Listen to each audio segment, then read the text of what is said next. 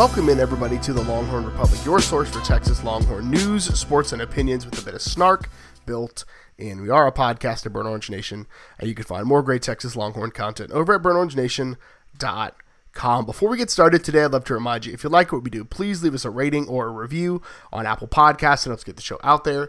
Share this with your friends wherever you found it, whether it was Apple Podcast, Google Podcast, Stitcher, TuneIn, Spotify, all of the major places where you can find fine podcast content.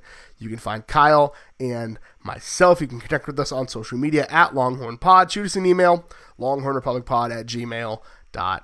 Well, my name is Gerald Goodridge. I'm your host this week, like I am every week. And I'm joined by a man who's roasting fools on Twitter like Chris Del Conte, Kyle Carpenter. Kyle, how are you? You know, if I could be as good as Chris Del Conte, the ability to weigh like patience with subtle, absolute pinpointed searing is so great. I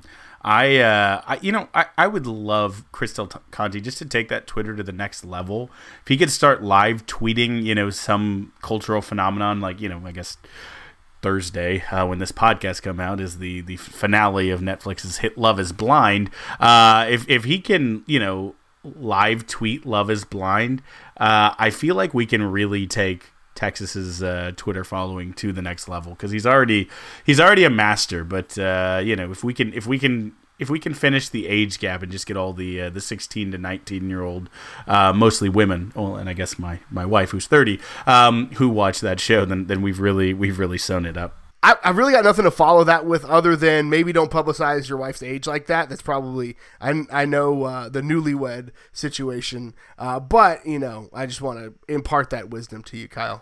Yeah, Gerald, I'll just give you a piece. You can fix it in post. Just when I say her actual age, just do a sound clip of, I don't know, a Vince interview, or maybe a We're Back or something. We'll put a famous Texas quote, Craig Way, over it, something, so you can't actually hear what I said, so that way she doesn't injure me in my sleep. Here's what we can do. We can both pause. You can give me a clean audio of you saying whatever age you want. No, I'm just joking. No. So we've got another one of our retrospectives for you. We're moving on through. We've got the linebackers to talk about today, a group that was honestly problematic for Texas in 2019. One of the big gaps on the defense outside of the injury woes is probably the lack of depth at linebacker. Now, we say that, but Joseph Osai, who played that hybrid B-backer role under Todd Orlando's defense, led the team in tackles with 90 tackles, 62 solo,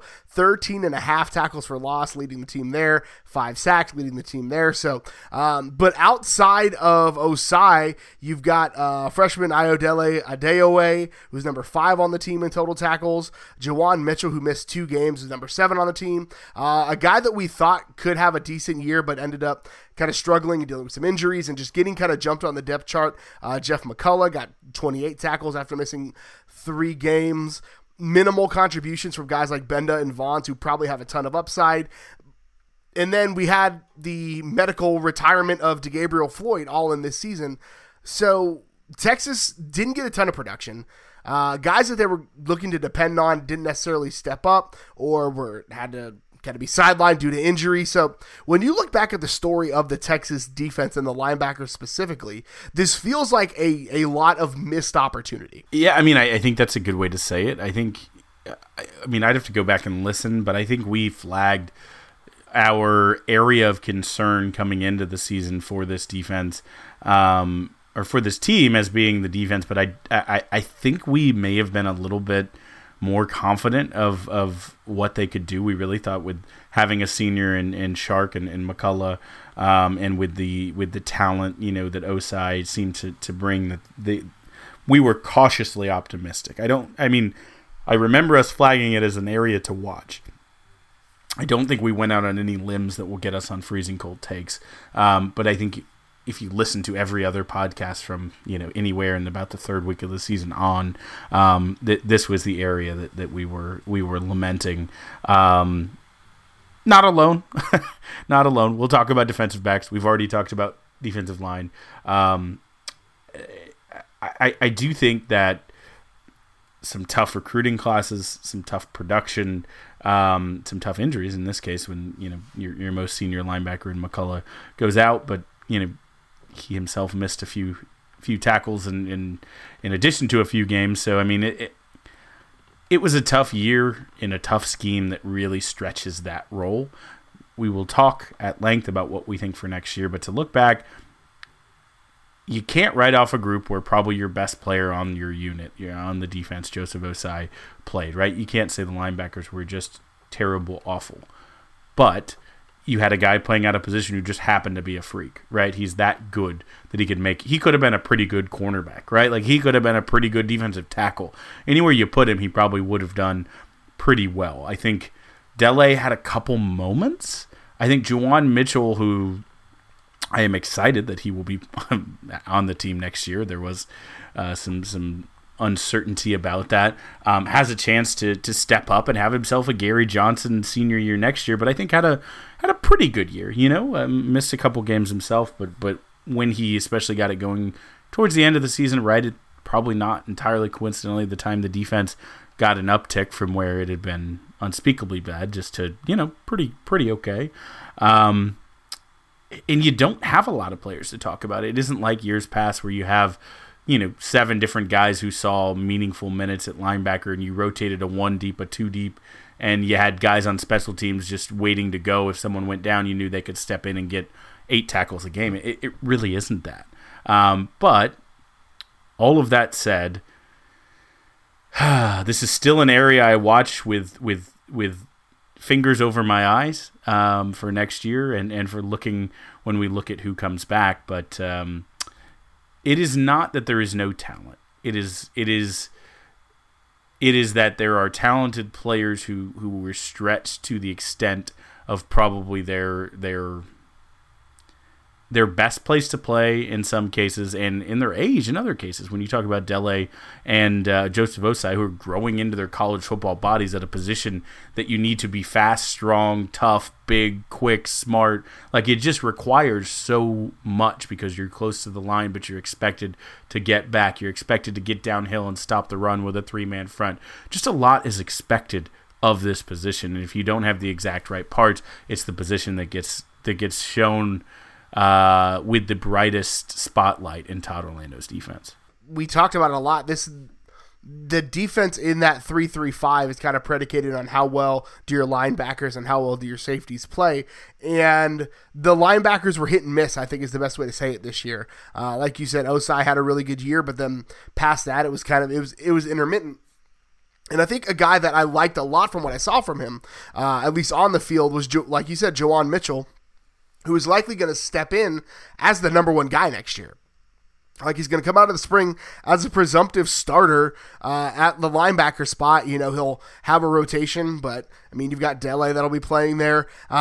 David Benda and Brian Vaughns are 2 guys that got sent home from the bowl game for, an undisclosed violation of team rules. Could have been missed. They could have missed a bed check. They also could have done about 1,000 different other things when you don't expect those guys to play and they miss a bed check, you send them home to be like, yeah, it's fine. But that allowed a guy like Court Jacquez to have an incredible breakout game. A lot of his production came early, but he's a high motor guy, 5 tackles in that matchup. And so I'm interested to see what spring looks like with this new look, because it's gonna presumptively be like a base 4-2-5, right? You don't run anything else in the Big 12. If you have 4 down linemen, you're only going to have 2 linebackers in there, which is helpful. Depth issues. It kind of covers over some of those depth issues where you only got 2 guys on the field. If you've got 8 guys that can play, then you've got a rotation. So I think that's a little helpful. And then you've got Overshown moving down from safety to linebacker, so that's big. I put in the show notes Dorba and Jalen Ford arriving on campus. I would prefer if neither of those guys saw the field next year, at least see your 4-game minimum and then take a seat. But I think that's a group that, in a 4-2-5 defense, what you presume would be there. It's a group that can get a lot of production and again, I think the sideline to sideline speed is going to be the big issue, and that's why they move Overshown down. I think that's a great point. I think Overshown is a perfect Big 12 linebacker. I think he would be small in a 1990s Big 12, of course.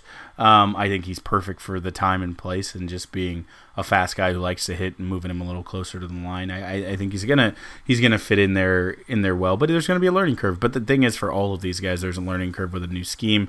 Basically, the jack position will move Vaughns and Osai out of this group and into, as we talked about last week in the defensive line preview, into the defensive line grouping. So you're really looking at Dele, Jawan Mitchell as your returners, with Benda, who's played a little bit. I mean, he was probably more well known as one time our fourth string emergency break glass in case of absolute terror running back. But a guy who I don't think should be mentioned a lot in here, but may in some of these previews, just based on how the year ended, Court Jacquez. I think Court is a guy who the coaches love. They love to have him on the team, preferred walk-on, a standout scout team player of the week every year, or player of the week every week, and probably Herman said scout team player of the year. But he was perfect for a team that wanted to run the ball. Maybe by the end of the season when we play Oklahoma State, if they're just feeding Chuba, he might get a play there. But again, in the Big 12, I don't necessarily see him as the ideal every down player. He has packages. He may help in a goal line. Maybe, a team that really is game planning that way and you need to adjust. But I don't know that he's on the starting line, but is a name that you may hear. I don't think Dorba or Ford have to Gabriel Floyd's, like, he can step in from high school and just play with no doubt. With Malik Jefferson had some of that, but I don't know that either of them have that day one. I think Dorba has a chance to be really, really good, but like you said, why burn it if you don't need it? It's thin enough that you might. Like, both of those guys, Gerald, may play, and they may play a good amount, and it's not ideal how quickly they conform to the college level and to the fire.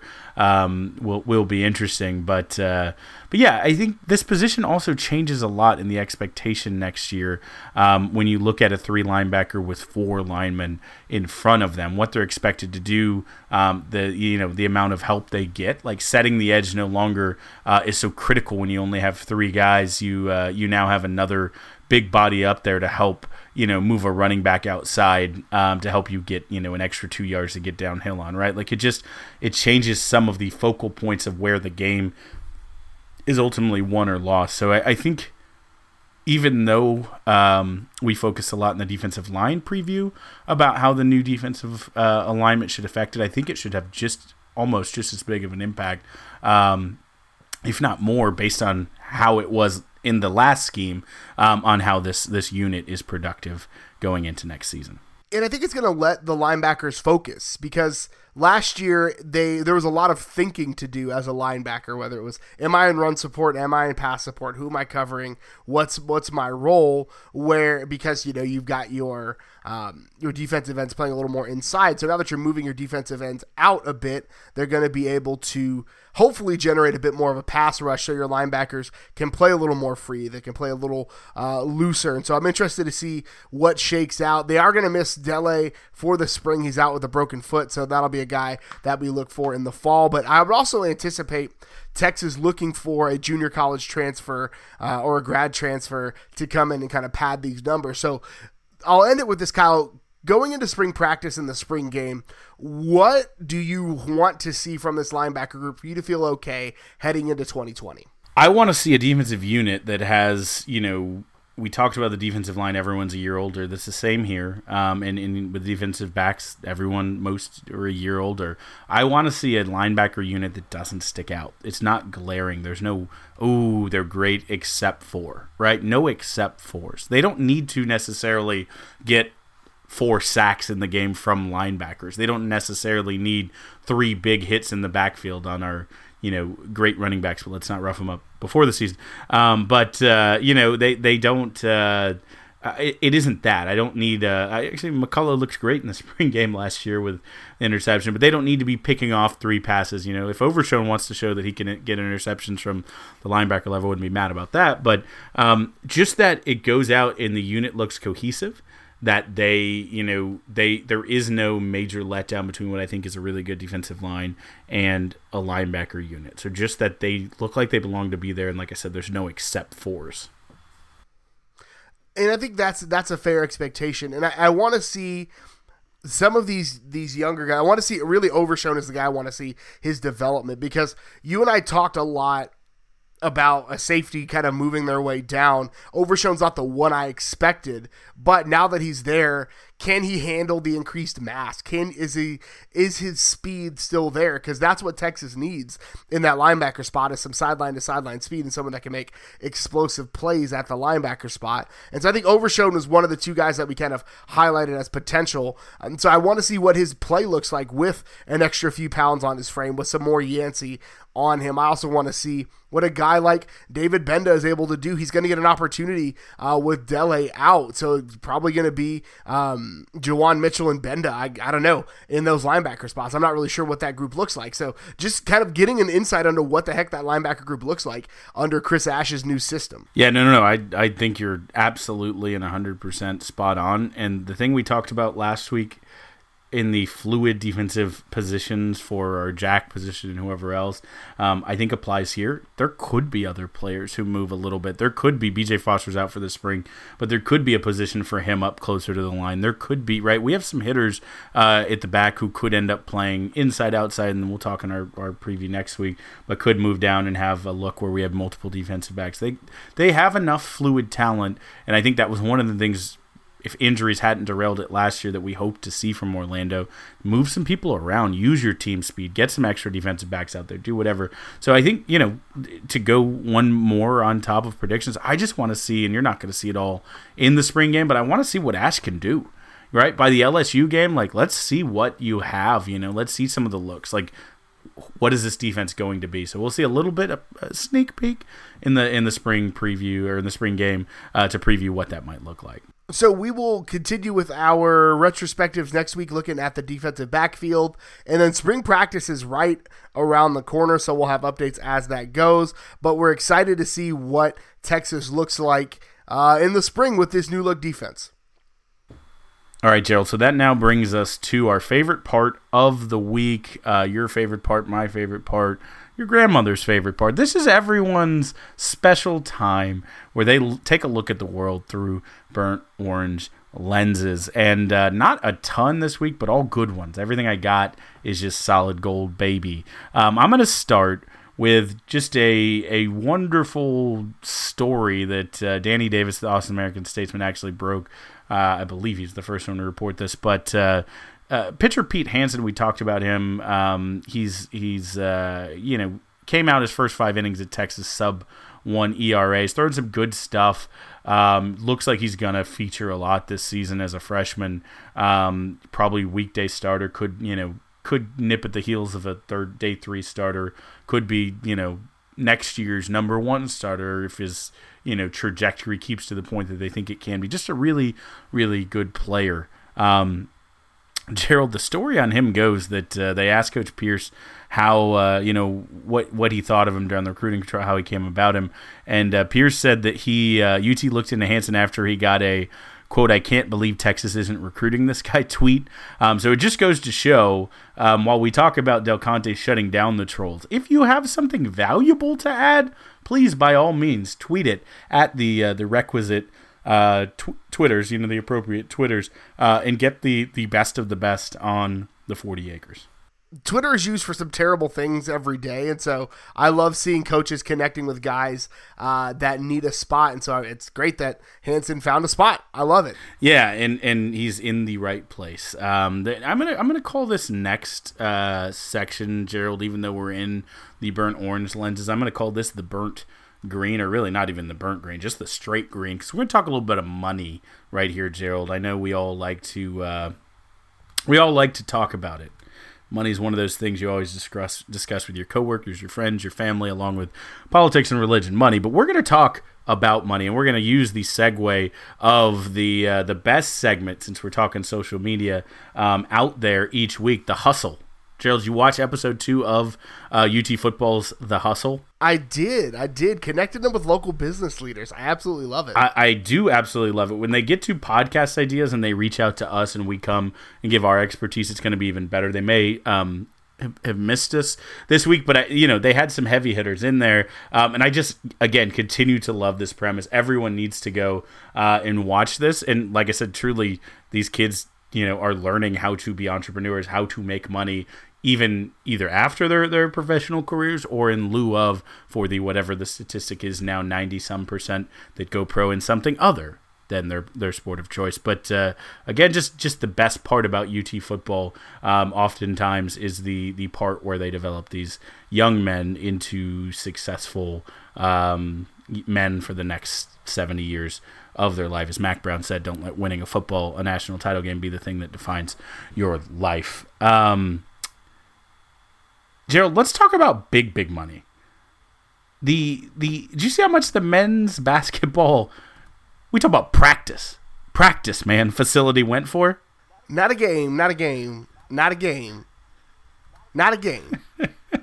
but 60 mil. That's right, man. 60 mil. I do like, though, you have to remember it's the basketball and rowing practice facility. So it's, it's multi-purpose. Really, if you split it that way, it's only 30 million per sport. But again, we keep getting to have these stories, and I absolutely love it, of Chris Del Conte coming on campus, hearing, maybe it was from someone's Twitter, that the facilities were not up to speed. There was someone better, and of course seeing them with his own eyes, and just going out there and doing that thing.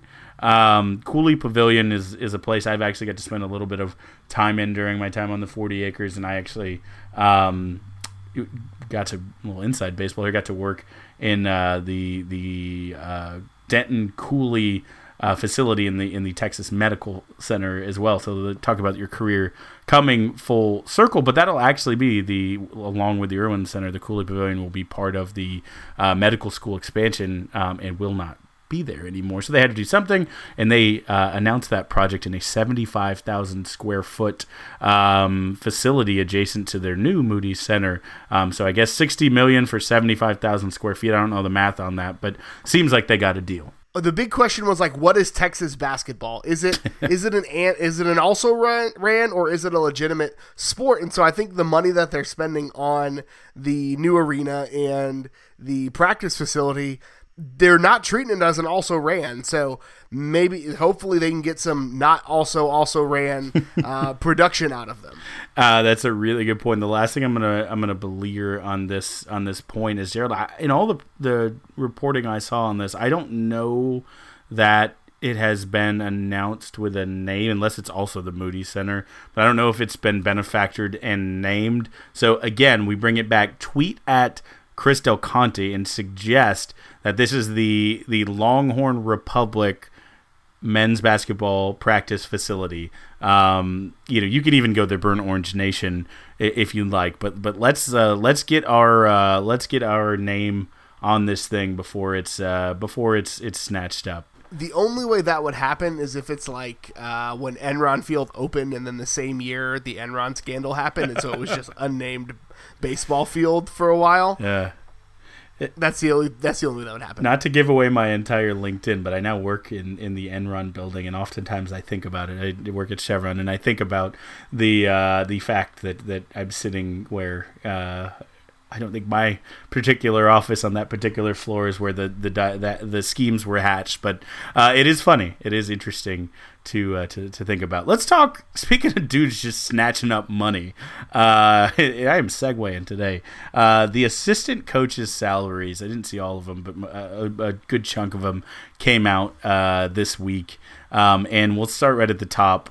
New offensive coordinator Mike Yurcich, Gerald, is a man who can afford to try a couple different breakfast tacos in Austin, right? I'll put it that way. He signed a 3-year, $1.7 million per deal to be the offensive coordinator that gets to coach Sam Ehlinger. Gerald, pretty good money? Pretty solid money. And first of all, nobody should be paying $3 or $4 for a breakfast taco. Someone's abuelita is rolling over in her grave right now thinking about someone paying that much for a breakfast taco. But I honestly, and not to spoil your next point, but I think it's really interesting that the OC and DC salaries from last year basically flipped. It clearly pays to be on a unit that the head coach who was there before you prioritized. Is that how that worked? Chuck Strong was a defensive guy who came in after him got paid Herman was an offensive guy. Offensive coordinator comes in after him, gets paid. I don't know if there's something to there, but it seems like it might be. But just on the breakfast taco note, Gerald, if you haven't had Valentina's, which is a Tex-Mex barbecue place in Austin, they do a brisket breakfast taco that I would pay $25 for. It's so stinking good. Had it this past weekend. Just really good. Also, a little Veracruz all natural. We could have our separate breakfast tacos today podcast. I would encourage all of you to tweet at us if you want that, and we can do a special one-off episode. But nonetheless, you did mention Chris Ash making 3 years, $800K again. Terrible. Feel bad for the guy. But as you move down the rest of the list, the talked about linebackers in our preview earlier. The linebackers coach also has the DC tag. Coleman Hutzler is not terribly far behind Chris Ash at a 2-year, $600,000 a year salary, and then Jay Boulware, who's the tight ends as well as special teams coach, coming in at 3 years, $700K per year. Again, Gerald, I feel bad for all of them. That's walking around money. That's a little walking around money. Just throw a little in your pocket and see what happens. I got nothing else, G. That's it for me. I love it. Well, that's all we've got for you this week. Kyle, where can the good folks find you on the internet? Oh, you can find me on Twitter at Kyle Carpenter. You can also find the Texas Pregamer on Twitter at Texas Pregamer. You can follow me on Twitter. I'm at GHGoodrich. Follow the show on Twitter at LonghornPod. Shoot us an email, longhornrepublicpod@gmail.com. You can catch me on my other podcast, Two Woke Nerds. You can catch it wherever you found this podcast. You can catch us there as well. Thank you so much for tuning in again this week. And until next time, hook 'em. Hook 'em. Don't tweet at Krutz. Don't tweet at the AD.